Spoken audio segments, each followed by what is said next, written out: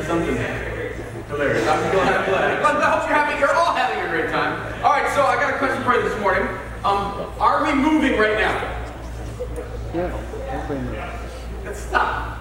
You're ruining the whole thing. Look around. Are you moving? No. You're supposed to say no. Look around. You're not moving. We're all sitting still. But if we're on the sun, of course, looking at planet Earth, we are moving, right? Like really, really fast. Yeah, see, you guys, you ruined the whole introduction. No, I'm kidding. But now, however, though, go back to 1500. Were we moving in 1500?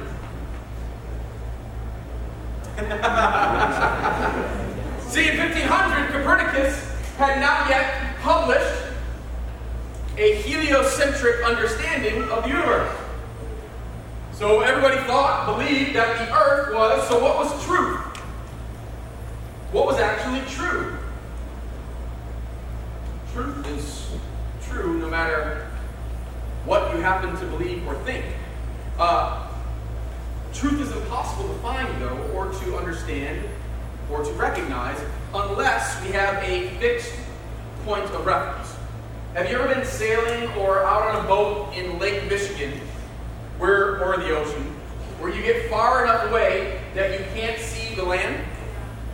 Been out there? Okay, so if that happens, you have no idea whether you're moving or not, whether you're going north, south, east, or west, unless you have a fixed point of reference. It's actually kind of eerie to be out in the middle of the ocean or Lake Michigan and not be able to see because you don't really know. Now, obviously, when the stars come out, you can kind of look at the sun.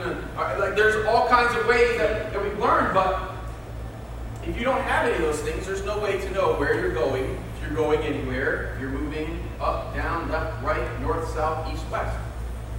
To understand truth requires that there is a fixed point. I want to give you guys just like a quick little history lesson. Okay, so since the Enlightenment comes, we've got what's kind of described as the modern age. That's the scientific method. That's kind of how we figure out what truth is and what truth is not. And then postmodernism comes on the scene. Now, postmodernism really became popular in the United States probably in about the 70s. Really up until about the early 2000s, to be honest. It probably took hold of postmodern thinking, had been around for even before then. Was more popular even in Europe before it was here in the States. But really it kind of asked the question this, or made the statement this: what's true for you may not be true for me. Postmodern thought might also say there's no such thing as absolute or objective truth. Okay? And even if there is, there's no way for anybody to actually know it. Both statements, though, unfortunately, are self-defeating for postmodernism. Okay? They're unlivable because any denial of objective truth is an objective truth claim. And so therefore, it kind of shoots itself in the foot. There's a guy, his name is Abdu Murray, and a lot of what you're getting today is actually from a book that I recently read. It came out just I think like a few weeks ago. It's called Saving Truth. Abdu Murray actually is from Michigan. He speaks with Ravi Zacharias Ministry. He's a U of M grad, went on to U of M Law School, was a devout Muslim who over about 8 years of really seeking truth, engaged with Scripture, and came to believe in Jesus.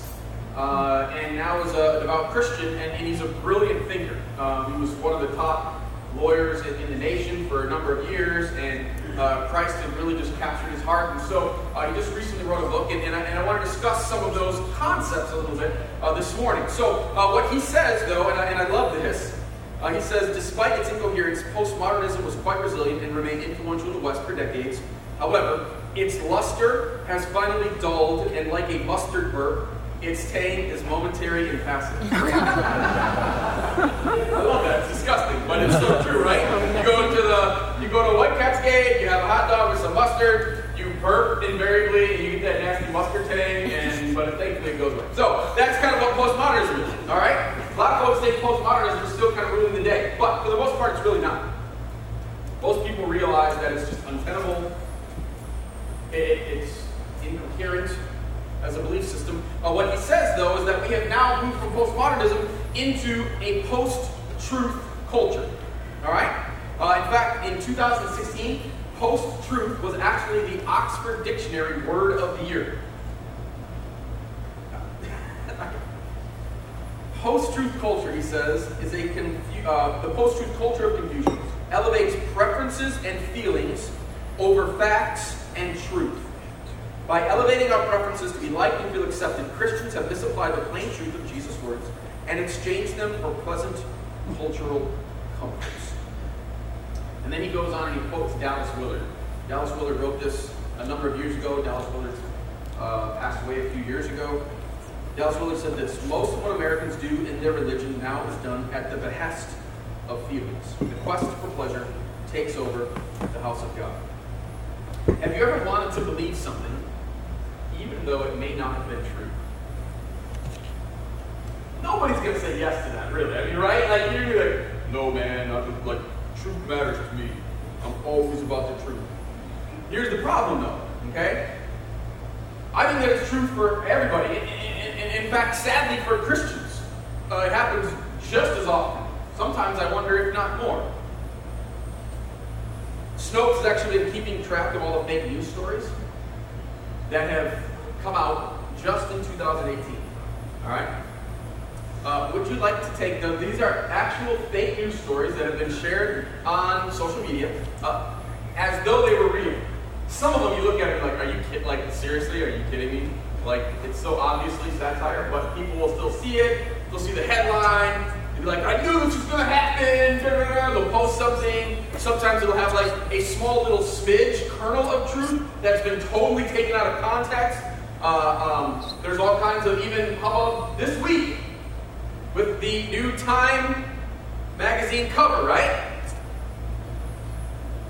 Guess how many articles they've tracked since January of 2018? Yes, what do you think? Not quite. 1,392. As of yesterday. That's insane. That's like a few a day. Fake news. These are all different fake news stories.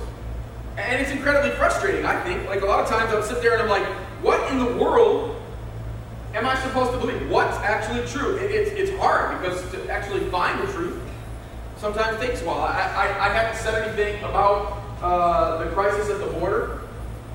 I'm not afraid to speak out on social issues because I actually think that as a follower of Jesus and as a pastor, as a leader within the church, I have a responsibility to try to speak biblically, faithfully biblically. But I'll be honest, like, sometimes I'm not sure. I don't know, like, because I'm not sure if I'm really getting the facts.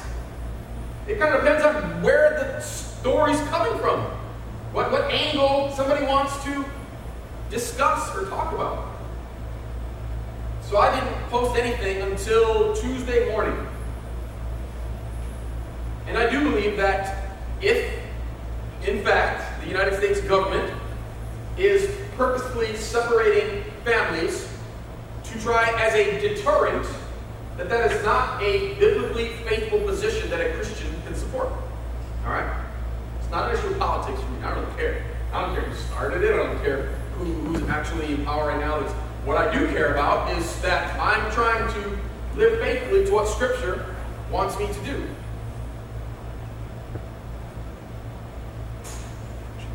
About 30 minutes after I posted it, President Trump signed an executive order saying that he was no longer allowing that practice to continue. I think I'm the reason. I mean, it was pretty. But my point with all that is, my dad actually saw the post, and he didn't realize that I had posted it just before the executive order. And so he actually posted on that and just said, why did you decide to say something about it after the fact? And why didn't you say anything a week ago? That's a fair question. That's my dad, so my dad can kind of ask me whatever he wants to. And so I told him, well, actually, I did post it a little before. I told him I was the reason. But I also said part of the difficulty is it's hard to get a straight story. Like, I'll be honest, when I first heard it, I was like, oh, that's just like liberal media agenda, because that can't be true. Right? And then you're like, well, where did it start? Who did it? Just something that happened before. And so it's hard sometimes. And that's kind of the world that we live in, where facts don't matter. Truth isn't as important as my feelings or what I want to be true. That's what it means to live in a post-truth culture. And Christians do it just as much. Abdi Murray actually cites a story that I had heard that got passed all around Facebook of some Christians that saw a particular, supposedly, a particular lawsuit that was coming to make the Bible hate speech, and that this thing was going to happen, and it started getting passed around. See, I knew this was going to happen. The problem was the story was not true. It had a kernel of truth. There was a wacko in Michigan that back in 2008, a long time ago, had tried to say that the Bible was hate speech, and it still he was thrown out of court. If you do like a 30-second Google search, you'd have found that. But Christians, sometimes we want to believe some of the same things, right? So we kind of twist the truth a little bit, twist the facts a little bit to make it say what we want it to say. I'd like to show you guys actually a clip. It's from The Passion of the Christ, which was put out over a decade ago. And yet in here, we have a really great illustration on what this actually looks like. Now, I got to set up the clip. Pontius Pilate has just been interacting with Jesus. And Jesus and he have been having a conversation, not much of one because Jesus is mostly staying silent. And Pontius Pilate's like, hey, are you going to answer me? And Jesus says this to him. Jesus tells Pilate that he's the truth, and then all men who hear the truth hear my voice. To which Pilate replies, truth? What is truth? And instead of waiting for an answer, he uses it as an opportunity to storm out. And this is where we pick up the scene. Pontius Pilate is alone in the court, and his wife Claudia is about to walk in.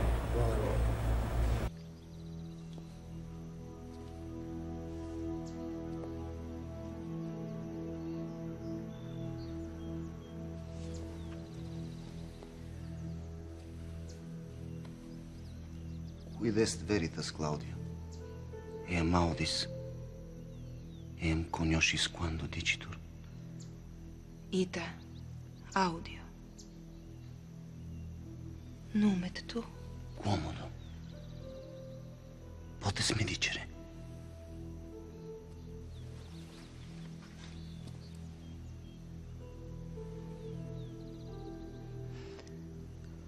Si non vis veritatem audire, nemo tibi dicere potest. Veritas. Vis meam veritatem cognoscere, Claudia. Rebelliones uprimebam in ac statione remota 11 annus. Si hunc non condemnabo, ciu Caiafam, seditionem initiaturum esse. Si ita condemnabo. Discipuli eius initiabunt, uter libet sanguis effunditur. Caesar me monuit, Claudia. Bis monuit. Vice proxima. Ipse iuravit sanguis erit meus, eces mea veritas.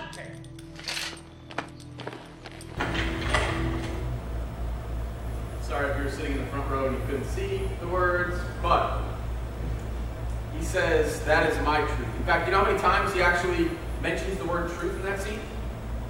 4 times. 4 times he mentions the word truth. And yet truth gets subordinated to his feelings, what is going to work best for him. He says, that's my truth. And in fact, Abdi Murray says this about that scene. He says, Pilate wasn't a true skeptic. He was a cynic. A skeptic won't believe a truth claim until there is sufficient evidence. A cynic won't believe even if there is. So what are you?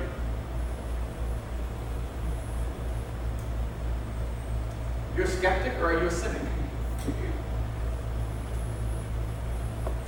A skeptic won't believe a truth claim until there is sufficient evidence. A cynic won't believe even if there is. A lot of times you think, well, I don't want to be a skeptic. Like, that's not good. But you shouldn't. A healthy dose of skepticism is actually valuable. Because it says, hey, I want to make sure that I'm getting the truth before I stamp my seal of approval on this. There's nothing wrong with that. Now, I'm not saying you want to go through life skeptical of everything and every person and every environment, but I am saying skepticism is not a bad thing. The Galatians, you could even say, that's a church in Galatia that Paul writes a letter to, says that they were skeptical. Now, he doesn't use the word skeptical. What he explains, that he says he praises them because they go to the scriptures to make sure that everything that he's saying is true.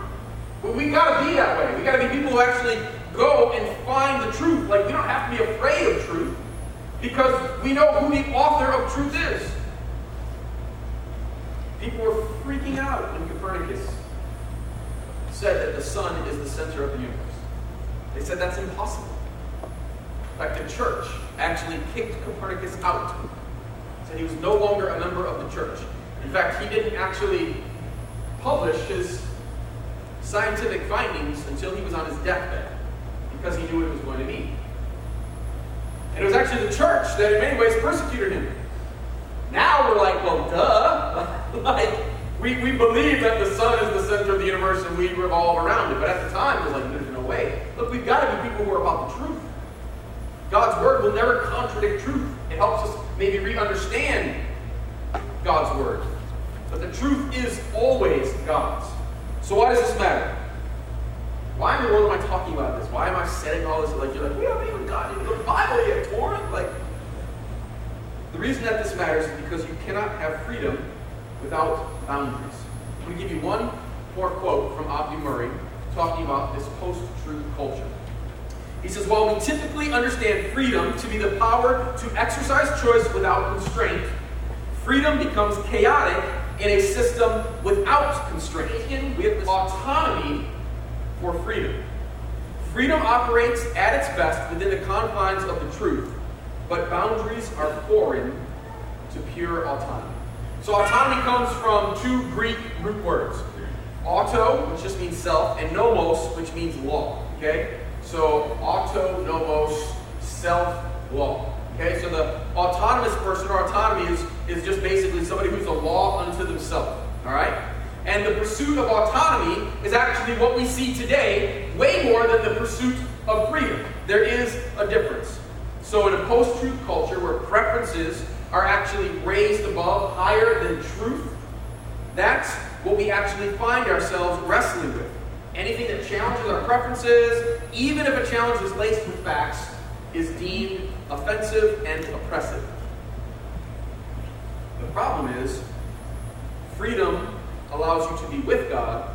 Autonomy pretends you are God.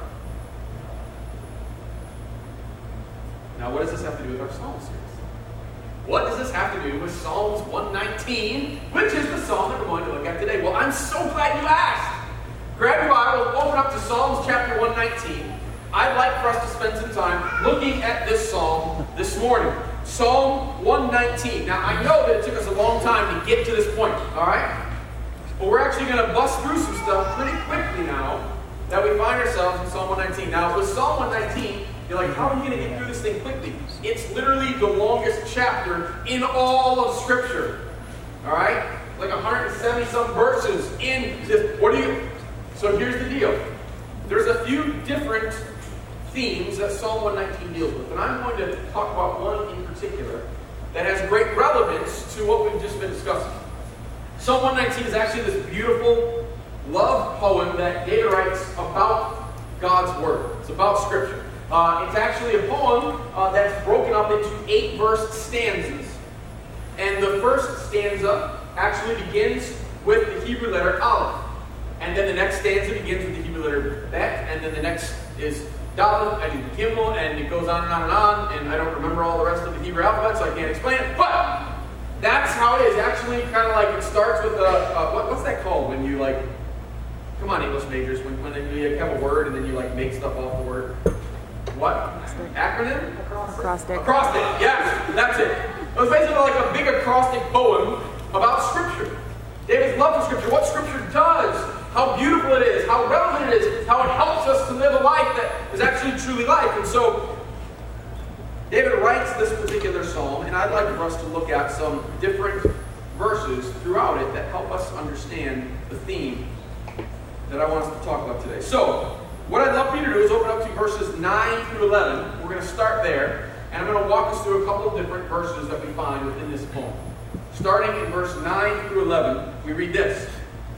How can a young person stay on the path of purity? That word path is going to become something that you'll see gets repeated. He says, by living according to your word. I seek you with all my heart. Do not let me stray from your commands. I have hidden your word in my heart that I might not sin against you. You've probably heard that verse before, haven't you? It's from Psalm 119. I've hidden your word in my heart that I might not sin against you. All right, there is a path that is best to be on. All right, that's the main kind of point there. There is a path that is best to be on. So there are some paths that are better than other paths. All right, jump all the way to verse 105 with me. Verse 105. 105, we read this. Again, another verse you've probably heard before. Your word is a lamp for my feet. For my feet, a light on my path. Your word is a lamp for my feet, a light on my path. God's word illuminates the path that is best to be on. Jump with me now to verse 96. He says this. To all perfection I see a limit. I love that. There's such poetry in that. To all perfection I see a limit. But your commands, your word, your law are boundless. God's word has boundless blessings to offer. God's word has boundless blessings to offer. Jump now to 127 and 128. He says, because I love your commands more than gold, more than pure gold, and because I consider all your precepts right, I hate every wrong path. So not only are there paths that are right, that God's word illuminates, that bring unbelievable blessing into our lives, but there are also paths that do not lead to freedom. Paths that will not lead to life. And he says, I hate these wrong paths because I love your word. All right? Now, jump with me to verse 176. 176, the very last verse. He says, I have strayed like a lost sheep. Seek your servant, for I have not forgotten your commands. So this teaches us that when we stray, God doesn't leave us. Rather, he pursues us, and his commands, which is his word, leads us back to himself. All right, so you guys getting what like, there is a path that is better to be on. God's word illuminates that path. There are some paths that you don't want to be on, and God's word will help you know. When you get off the path, God's word helps you get back on. God himself comes and pursues us. That brings us to 35, verse 35. These last three all kind of go together. Verse 35 says this. Direct me in the paths of your commands, for there I find delight.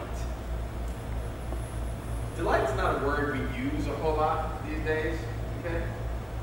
But delight has this idea of peace, of blessing, of enjoyment. Direct me in the path of your commands, for there I find delight. Verse 45. I will walk about in freedom, for I have sought out your precepts. He walks in freedom because he has found the path that God's word has illuminated. And then the last one, and this one is my favorite. I run, verse 32. I run in the path of your commands, for you have broadened my understanding. I run in the path of your commands. There's something about that idea when I think of the word picture. A freedom that is found within God's commands because it creates a path of safety. A path you can actually run on. Like sprint and play and horse around, and because you're not afraid of what's going to happen to you. There's actually freedom that's found within the confines. Freedom is found in God's word, not our feelings. not in what our culture tries to sell us. Freedom, life, purpose, joy, these things have always been found within the path of God's Word. So I was trying to think, all right, what do I do to help us understand this concept a little bit more? So this thing's been sitting up here, and you're probably like, okay, is there like a big reveal? It looks like it's falling down on the side. That's okay, hopefully it doesn't fall over. There's not, the big reveal is probably this, not so much what I'm about to show you, but the fact that besides being a pastor, I'm also a painter, okay? So this is a painting that I did a couple years ago. And I paint under the name Free. Alright, that's so if you ever got like a Facebook invite to somebody called Free, you're like, what in the world, that was for me, so. So the reason that I chose the word free is for a whole host of different reasons. I just like the freedom that painting allows me. I work with people all the time, which is my love. But there's something about painting that's actually very just me and a canvas. And I like the concept that I don't have to worry about what anybody else thinks. I can paint stuff that I enjoy, that I find beautiful. But the real reason is actually because of the canvas itself. You see, the canvas actually gives a boundary to the paint. And that's what actually allows for freedom. You can do anything you want within this, and it's great, but you can't go outside of it. You're like, well, yeah, but like that seems so limiting. It seems so limiting by a canvas. Like you can't go, well, that's the whole point. The boundaries actually allow the beauty to exist. Actually allow the freedom of expression and movement. Boundaries actually is what gives us freedom. To a lot of folks, even within the art world, initially they want to scoff at that, partly because I think that we live in a post-truth culture that cares much more about autonomy than it actually does about freedom. You see, autonomy always leads to destruction. Unfettered autonomy is like sweet poison. It's delicious in the mouth, but it always ends our lives. Freedom, on the other hand, assumes and requires that there are boundaries. See, I hear people talk about God's word sometimes, like, oh, it's so antiquated, or, well, I don't like what it says in this particular thing, so therefore I'm going to write it off as well as culture. Or, well, you know what, I like these other parts, so that's really what I focus on. The problem with that is we don't get to choose. If you don't have a fixed point of reference, you'll never know which way you're going. Now, I get it. Trust me, there are things about God's word that I would love to make different. Things that I tell God, like, God, why did you do that? Why did you create us this way? Why did you say that thing? But at the end of the day, if I'm doing that, if I'm deciding what's Scripture or what's not Scripture, then I'm God. And that's really kind of the definition. And what I found is that there's actual amazing, beautiful, life-giving freedom within the boundaries of Scripture. Jesus himself actually said this. John chapter 8, verse 31 to 32, Jesus says, if you abide in my word, you are truly my disciples, and you will know the truth, and the truth, what? Will set you free. The truth will set you free. A few chapters later, John chapter 14, verse 6 says, I am the way, the truth, and the life. No man gets to the Father apart from me. Jesus doesn't say that he knows the truth or he speaks the truth. Jesus actually says he is the truth. That nobody gets to the Father apart from him. Now, I get it, man. This is incredibly exclusivist language. All right, which doesn't fly well in our culture. But if Scripture truly is from God, if Scripture truly sits as a fixed point of reference, then even when Scripture clashes with my culture, and it does from time to time, I have to trust the unmoving Word of God, that what it says is actually true. And that if I live within the path of those commands, that I actually find great freedom, great joy. I actually find life and life to the full. Because the one who created everything has now explained to me how best to enjoy that creation. Look, I know today is kind of a deep, like we got into like truth and post-truth and postmodernism. Like I understand. Thanks for hanging with me. But I think that it's incredibly important that we engage with some of the ideas of our day. And the truth is, Psalm 119 was something that we decided to put on the calendar a while ago. And I've been thinking about this concept for a number of years. Abdi Murray is just way smarter than me, so I'm going to steal some of his thoughts on it. But the reality is God's Word has been speaking to some of these things forever. I run in the path of your commands. I love that. Look, friends, if you want freedom, you have to pursue truth. If you want freedom, you have to pursue truth. If you want life and life to the full, you have to pursue this book. If you want life and life to the full, you have to pursue this book. Because in this book are living words of a living God who wants what's best for you. He said to Israel, he has plans to prosper, not to harm, to give hope in the future. That's what's in this book. That's what we find in God's Word. So friends, all throughout the Psalms, and in this one too, you'll hear things about meditating on God's Word. We talked about that week 1. Remember that? When I said God wants you to be a sommelier? Right? Remember that dude that drank the wine? He's like, right? He's like, it's got this and that, and I smelled cut flowers and white lilies and fresh tennis balls opened up, and it's great stuff. Remember that? Okay? All right? And then he started saying, and this wine comes from this region, from this grower, it's this bottle from this year. And he stinking nailed it. Why? Because he became an expert on wine. Because he had spent so much time learning about it, developing his palate, his nose. That's what God wants for us. That we would read, reflect, and respond to God's Word. And in it, we will find life and life to the full. Let's pray. God, thanks for the privilege we have of opening your Word. Thank you for your Word. God, thank you that you didn't just set us on this earth and then leave us to figure things out. You are a God who's desperate to communicate to your creation. That's why you didn't leave us without yourself coming down as a person, Jesus Christ, fully God, fully man, entering into our world, taking the punishment that we deserve, dying on the cross in our place, and being raised back to life. God, that's why we believe, because Jesus is alive. God, help us to love your word. God, even when it comes in contradiction to maybe the culture or our own feelings or what we want, God, I'll admit there's things that I would rather probably have different. But I will trust you.